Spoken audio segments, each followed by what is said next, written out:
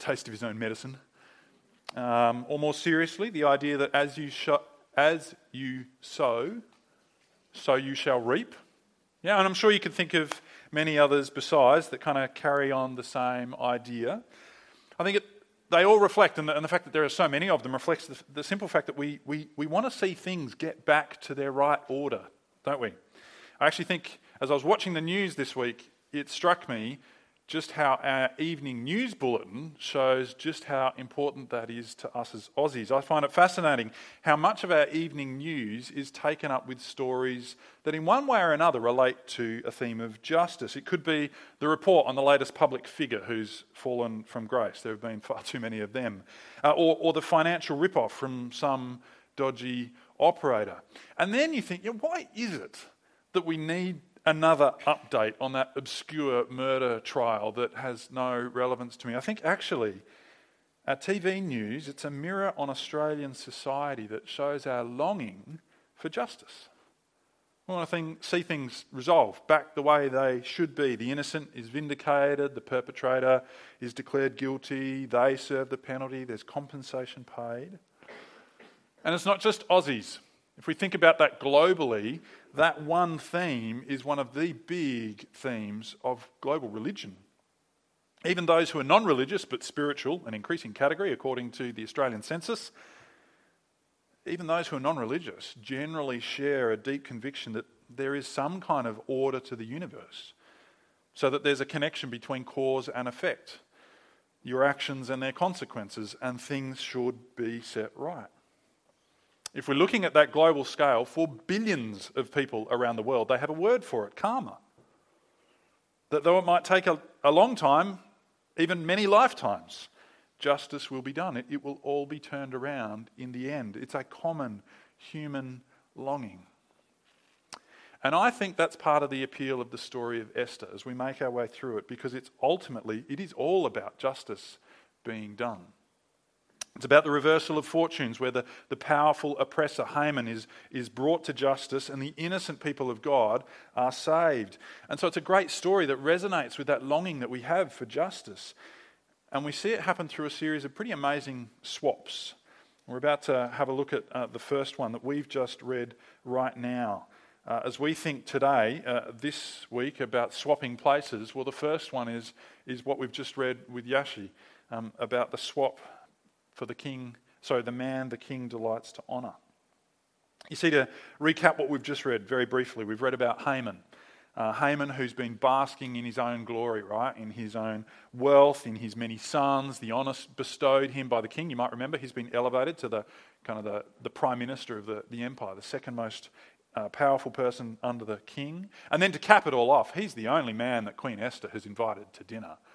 I mean, what prestige, what glory, what a man. And meanwhile, the scene sort of then breaks to King Xerxes that night, can't get to sleep. And he turns to the ancient royal cure for insomnia, and he has the most boring book in the whole palace read to him to try and get him back to sleep, the record of his reign. But then within it, he discovers that, oh yes, that's right, there was that assassination attempt that this guy Mordecai uncovered. But what an injustice.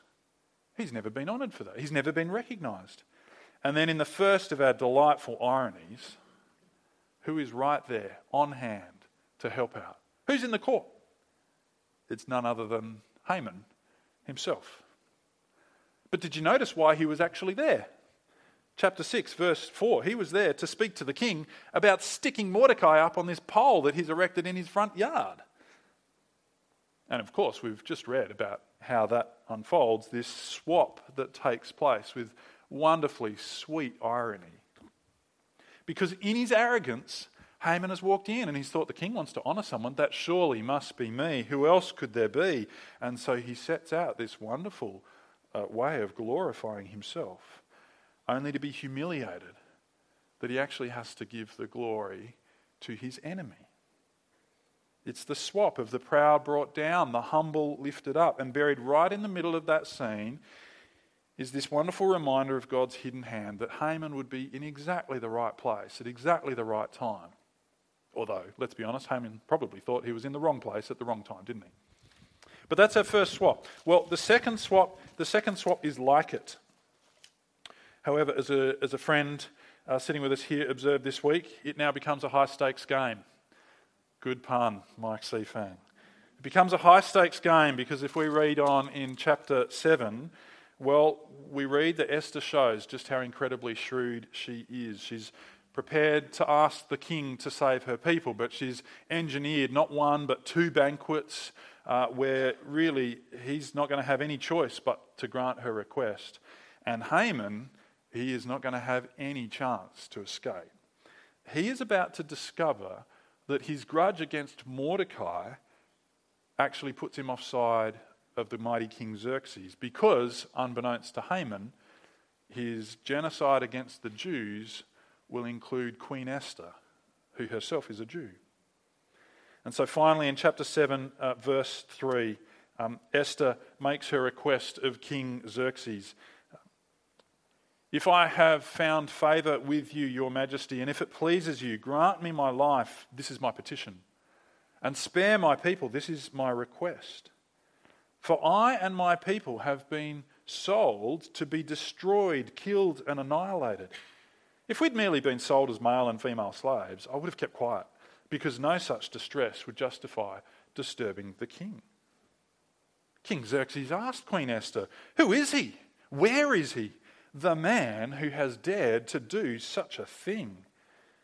Esther said, "An adversary and an enemy, this vile Haman." And so the hammer comes down on Haman's plot for genocide. It was a plot that Xerxes had just kind of very happily signed off on because apparently he doesn't care about minority groups in his empire. But now it's got much more personal because now it will actually take the queen's own life. Now it's become treason. And Xerxes is outraged by this. And you can read chapter 7 yourself if you want to see the juicy details. But the swap is pointed, another pun.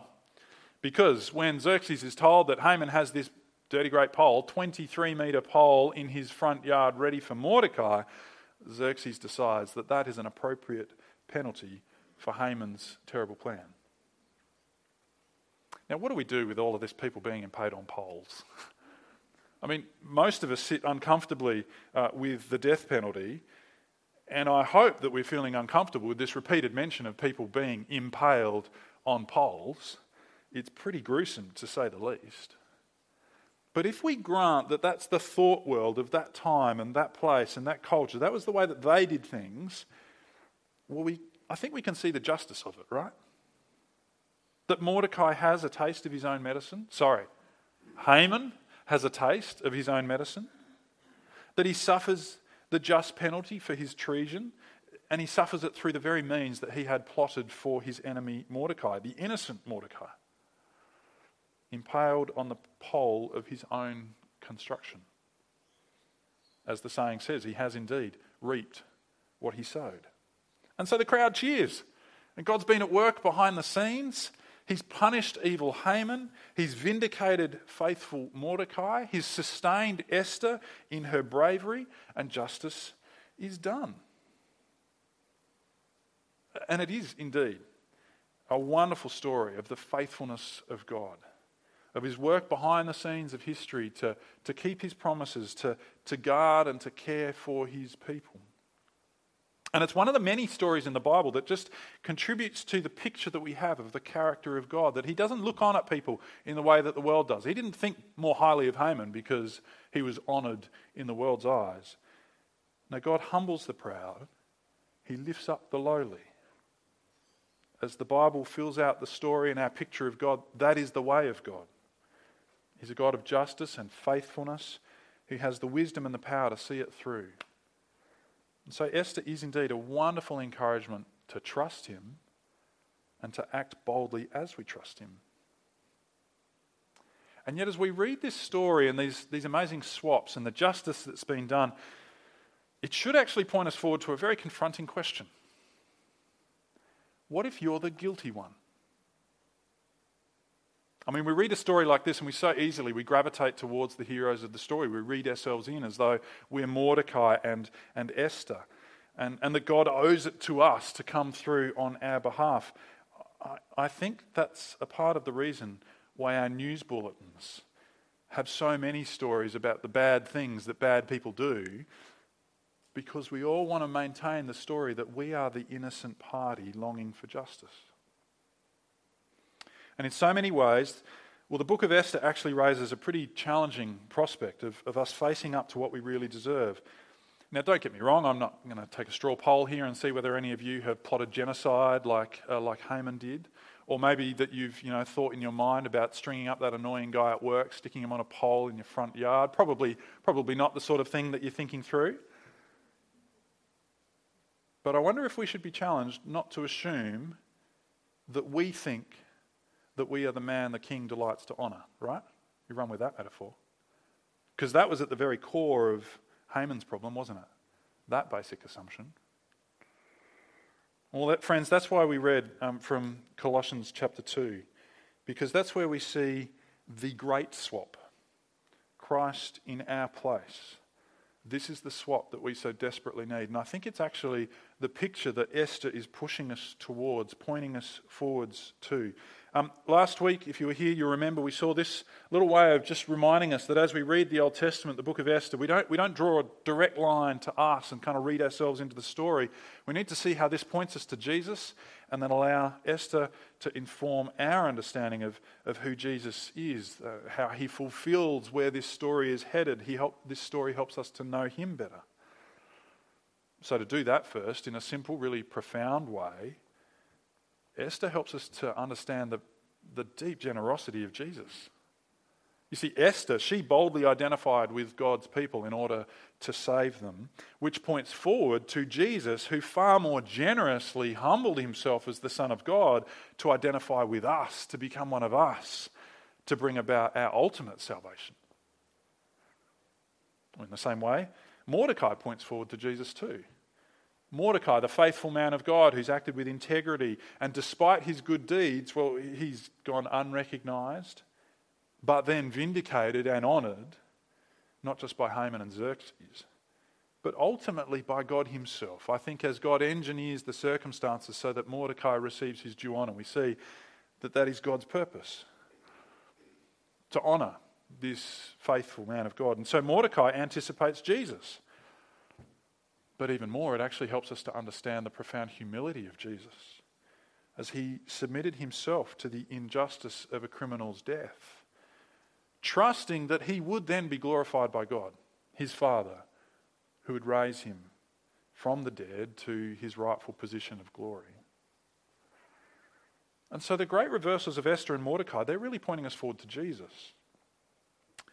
And the challenge for us to reflect on is that if we have any hope of being included in that reversal, in that hope, in that justice, then we must choose to be included in him, in Jesus. That's why we read from Colossians chapter 2. You see, this passage is really jarringly honest about our situation.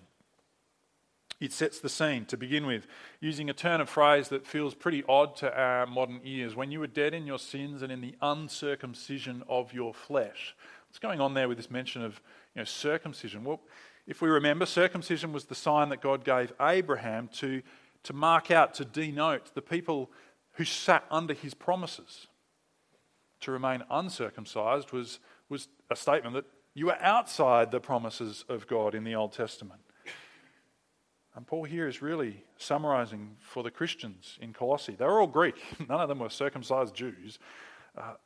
Their community sat outside the promises of God. They were dead in their sins because they did not have the promise of God's grace. But that's not just some accident that they'd fallen victim to, born to the wrong group of people at the wrong time or something like that. Verse 14 also clarifies that we were not dead in our sins by accident. They're ours. They are our sins. And they've left us horribly indebted to God. As it says here, justice actually met condemnation. And that's a bitter pill for us to swallow. I think we would rather it wasn't true. But it's actually the claim of the gospel. When Jesus is announced as Lord and Saviour, He is the Lord that we have rejected and the Saviour that we need. And from this perspective, we're far more like Haman, who wanted to take the glory for himself, to glory in his own pride. If justice was done, we would be there with him on the pole. But in Colossians here, look at the swaps that God brings about. We were dead in our sins, but now alive in Christ. We stood condemned by our sin, but he took that away, nailing it to the cross. And friends, in a world that longs for justice, we've got to see how inherently unfair this is.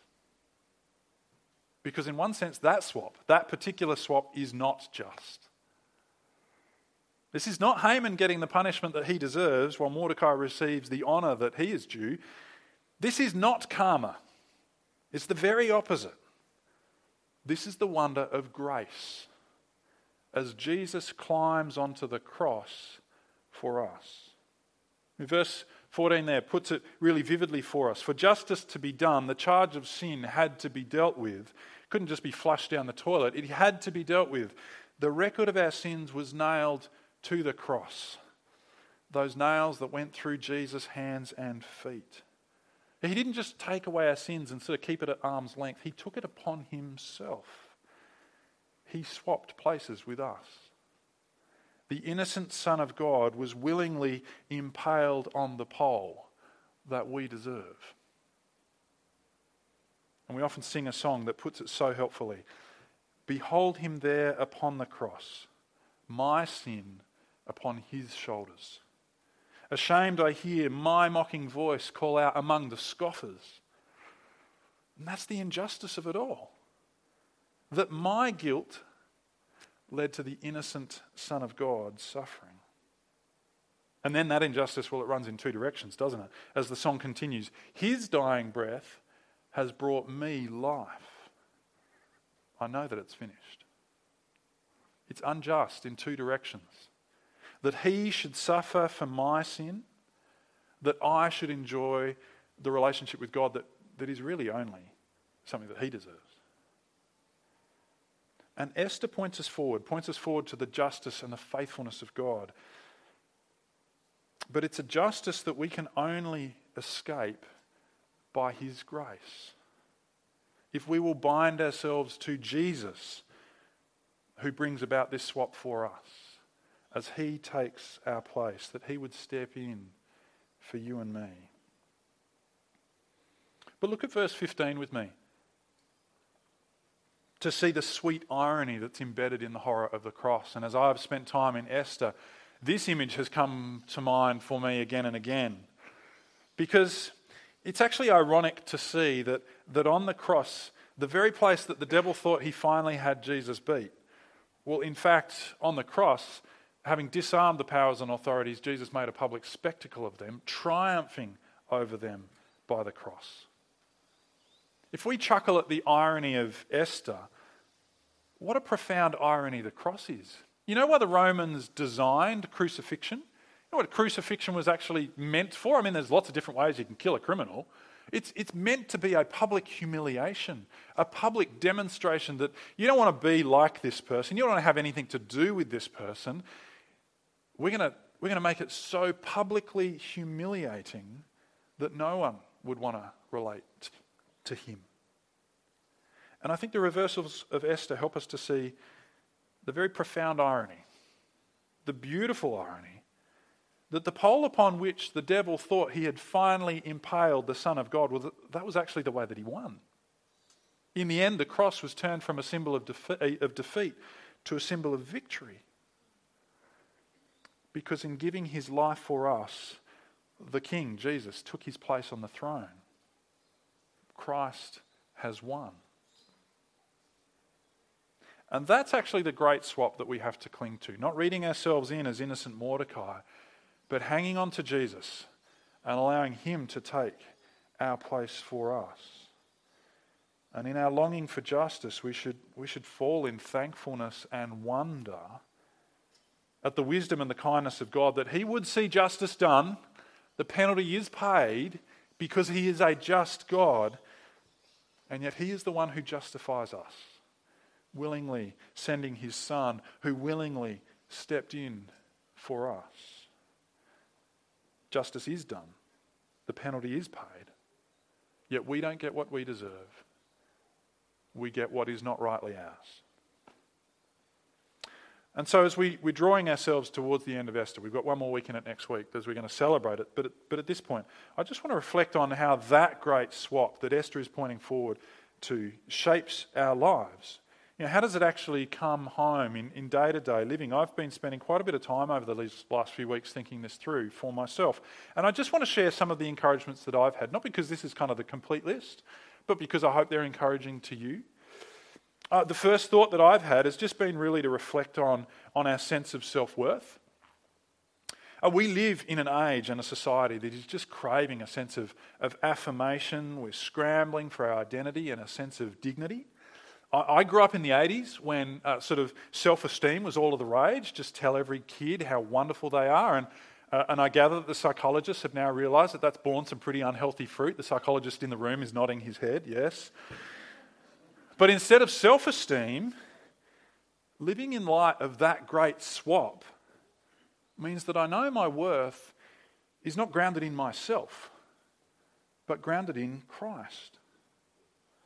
As the Apostle John famously wrote, God so loved the world that he sent his only Son, that whoever believes in him would not perish but have eternal life. God loved the world in this way. It's not just the world.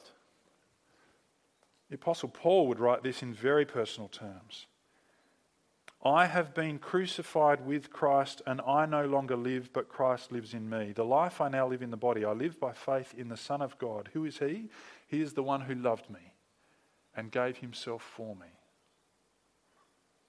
The Son of God loved me and gave himself for me. He swapped places with you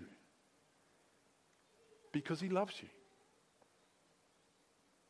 That's what makes this life worth living for something much more than just yourself. We have the privilege of living for him, the one who loved you in this way, to swap places with you. Now, don't get me wrong, that doesn't make me bulletproof to insults and totally robust in a conflict. I am still challenged by my own insecurity, very aware of my flaws. And yet my hope is not grounded in convincing myself that somehow I really am better than they think I am. It's in remembering that Christ loved me and he gave himself for me so I can live for him. And I think, as I've reflected, that flows over into the second way of, I've gone too far there, of this reversal impacting on our day-to-day lives, saying no to sin. You see, Paul wrote to his deputy leader, Titus, which I think I have on screen, the grace of God has appeared that offers salvation to all people. It teaches us to say no to ungodliness and worldly passions, and to live self-controlled, upright and godly lives in the present age. You see, as I've reflected on, I think it's that swap that Jesus did on my behalf that actually helps me to say no to sin. Knowing that Jesus didn't take my sin away, he took it upon himself. Such that, at those moments when I'm pausing and I'm reflecting on my temptation to sin in whatever way it might be, I actually try and bring that image to mind of his nail-pierced hands, to remember that his grace to me is free, but it wasn't cheap. It cost him everything. That's the swap that reminds me that it matters to say no to sin. But I think more than just not wanting to sin, it's actually grace that teaches me that I don't have to sin. After all, on the cross, Christ won. He defeated the powers. He triumphed over them, made a public spectacle of them. I want to picture Haman walking down the street saying, "This is the man the king delights to honour." That was Jesus robed on the horse, receiving his honour because he has conquered the forces of evil. And so I'm not bound by them. I can say no. I serve him, not them. And in my experience, it is so much easier to say no to sin when you know that you can. when you know that you don't have to say yes. It's not a foregone conclusion. And of course, his grace, one third and final thought here, his grace in forgiving me actually has really challenged me in thinking through what it means for me to forgive others. I know I could go on. There's loads of different ways that swap that is at the centre of the gospel that totally transforms our life.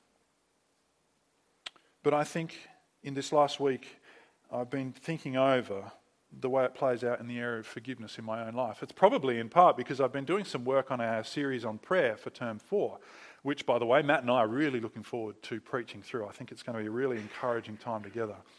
But we're working through the Lord's Prayer, in which Jesus teaches us to pray something very confronting about forgiveness. Jesus taught his disciples to pray, and this is what he said about forgiveness. Forgive us our debts, as we also have forgiven our debtors. Now, we're going to unpack that more in a few weeks' time, but let me just say this much today as I've been reflecting on Esther. I think we all know what it's like to have complex relationships, difficult relationships. Is it family? Is it friends? Is it colleagues? When words are said, or maybe the tone just implies, or actions really sting. And it is so hard to forgive. It is so easy to bear the grudge. It's so easy to find ourselves not just dwelling on this present hurt, but kind of the catalogue of past faults. But Jesus teaches us that when we ask for forgiveness, we do so praying just as we forgive those who sin against us. Now, he teaches this to disciples who are forgiven people. They're people who are returning to the mercy of God. We don't earn his forgiveness by showing just how gracious we are to others. But we can only be his disciples if we are willing to accept his forgiveness and be transformed by it. If you've not done that yet, well, you actually need to get on your knees and to beg him for that he would take your place, that his grace would be yours, that his honour and glory he might share with you. And so Jesus teaches that this is the daily prayer of someone who knows his grace. It's the prayer of people who have experienced the mercy of God and long to experience it again. But the proof of their sincerity is that they've shown this same mercy to others. Because when we know the grace of God shown to us through that great swap, Jesus in my place, I am Haman, deserving of the pole. And he's taken it for me. When we grasp that with all sincerity, then it overflows. It has to overflow. It can only overflow to a longing to tame our own ungodly passions, holding on to that grudge, and to long to live lives that overflow with his grace shown to other people too. And this week, as I've pondered that prayer, I've been so thankful for just how vivid the book of Esther is, that it gives me an image to bring to mind of what justice looks like. Mordecai rightly honoured, Haman suffering his due penalty, and to thank God for his grace that I've been swapped. To be so thankful that God is faithful to his promises. He is a God of justice. He does make it right in the end. But that he gives me the hope of being included in Christ because he took my place. I am so thankful that the gospel is not karma. That I don't get what I am due. Because God is of grace. That Jesus is in my place. That he chose to take my sin and give me his life. If we remember that truth, it changes everything. Will you pray with me? Our loving Heavenly Father, we thank you so much for Jesus. We thank you so much for your grace poured out to us in him, that you would give up your greatest treasure, that he would come to willingly take our place. Not that anyone took his life from him, but that he laid it down for us. because he loved us. Father, thank you for the vivid images of Esther that remind us of your great justice, that point us forward to our glorious Saviour, and actually remind us that we so desperately need the greatest swap for him to take our place. And so, Father, if we've never actually bowed the knee and honoured him as our King and begged him for his mercy, which he so freely offers, then perhaps this morning we take this opportunity to do that. And we thank you for your mercy to us in the Lord Jesus. And Lord, wherever we are at with him, we pray that you would teach us how this grace totally transforms our life. It shows us who we are, loved by you, empowered to live for you. It helps us to know that we can live for you, saying no to sin. And it teaches us that just as you have been merciful to us, so you free us to be merciful to others. Of course, the list goes on, Lord, but we pray that you would keep teaching us your grace, that we might show grace. And we pray this in Jesus' name. Amen.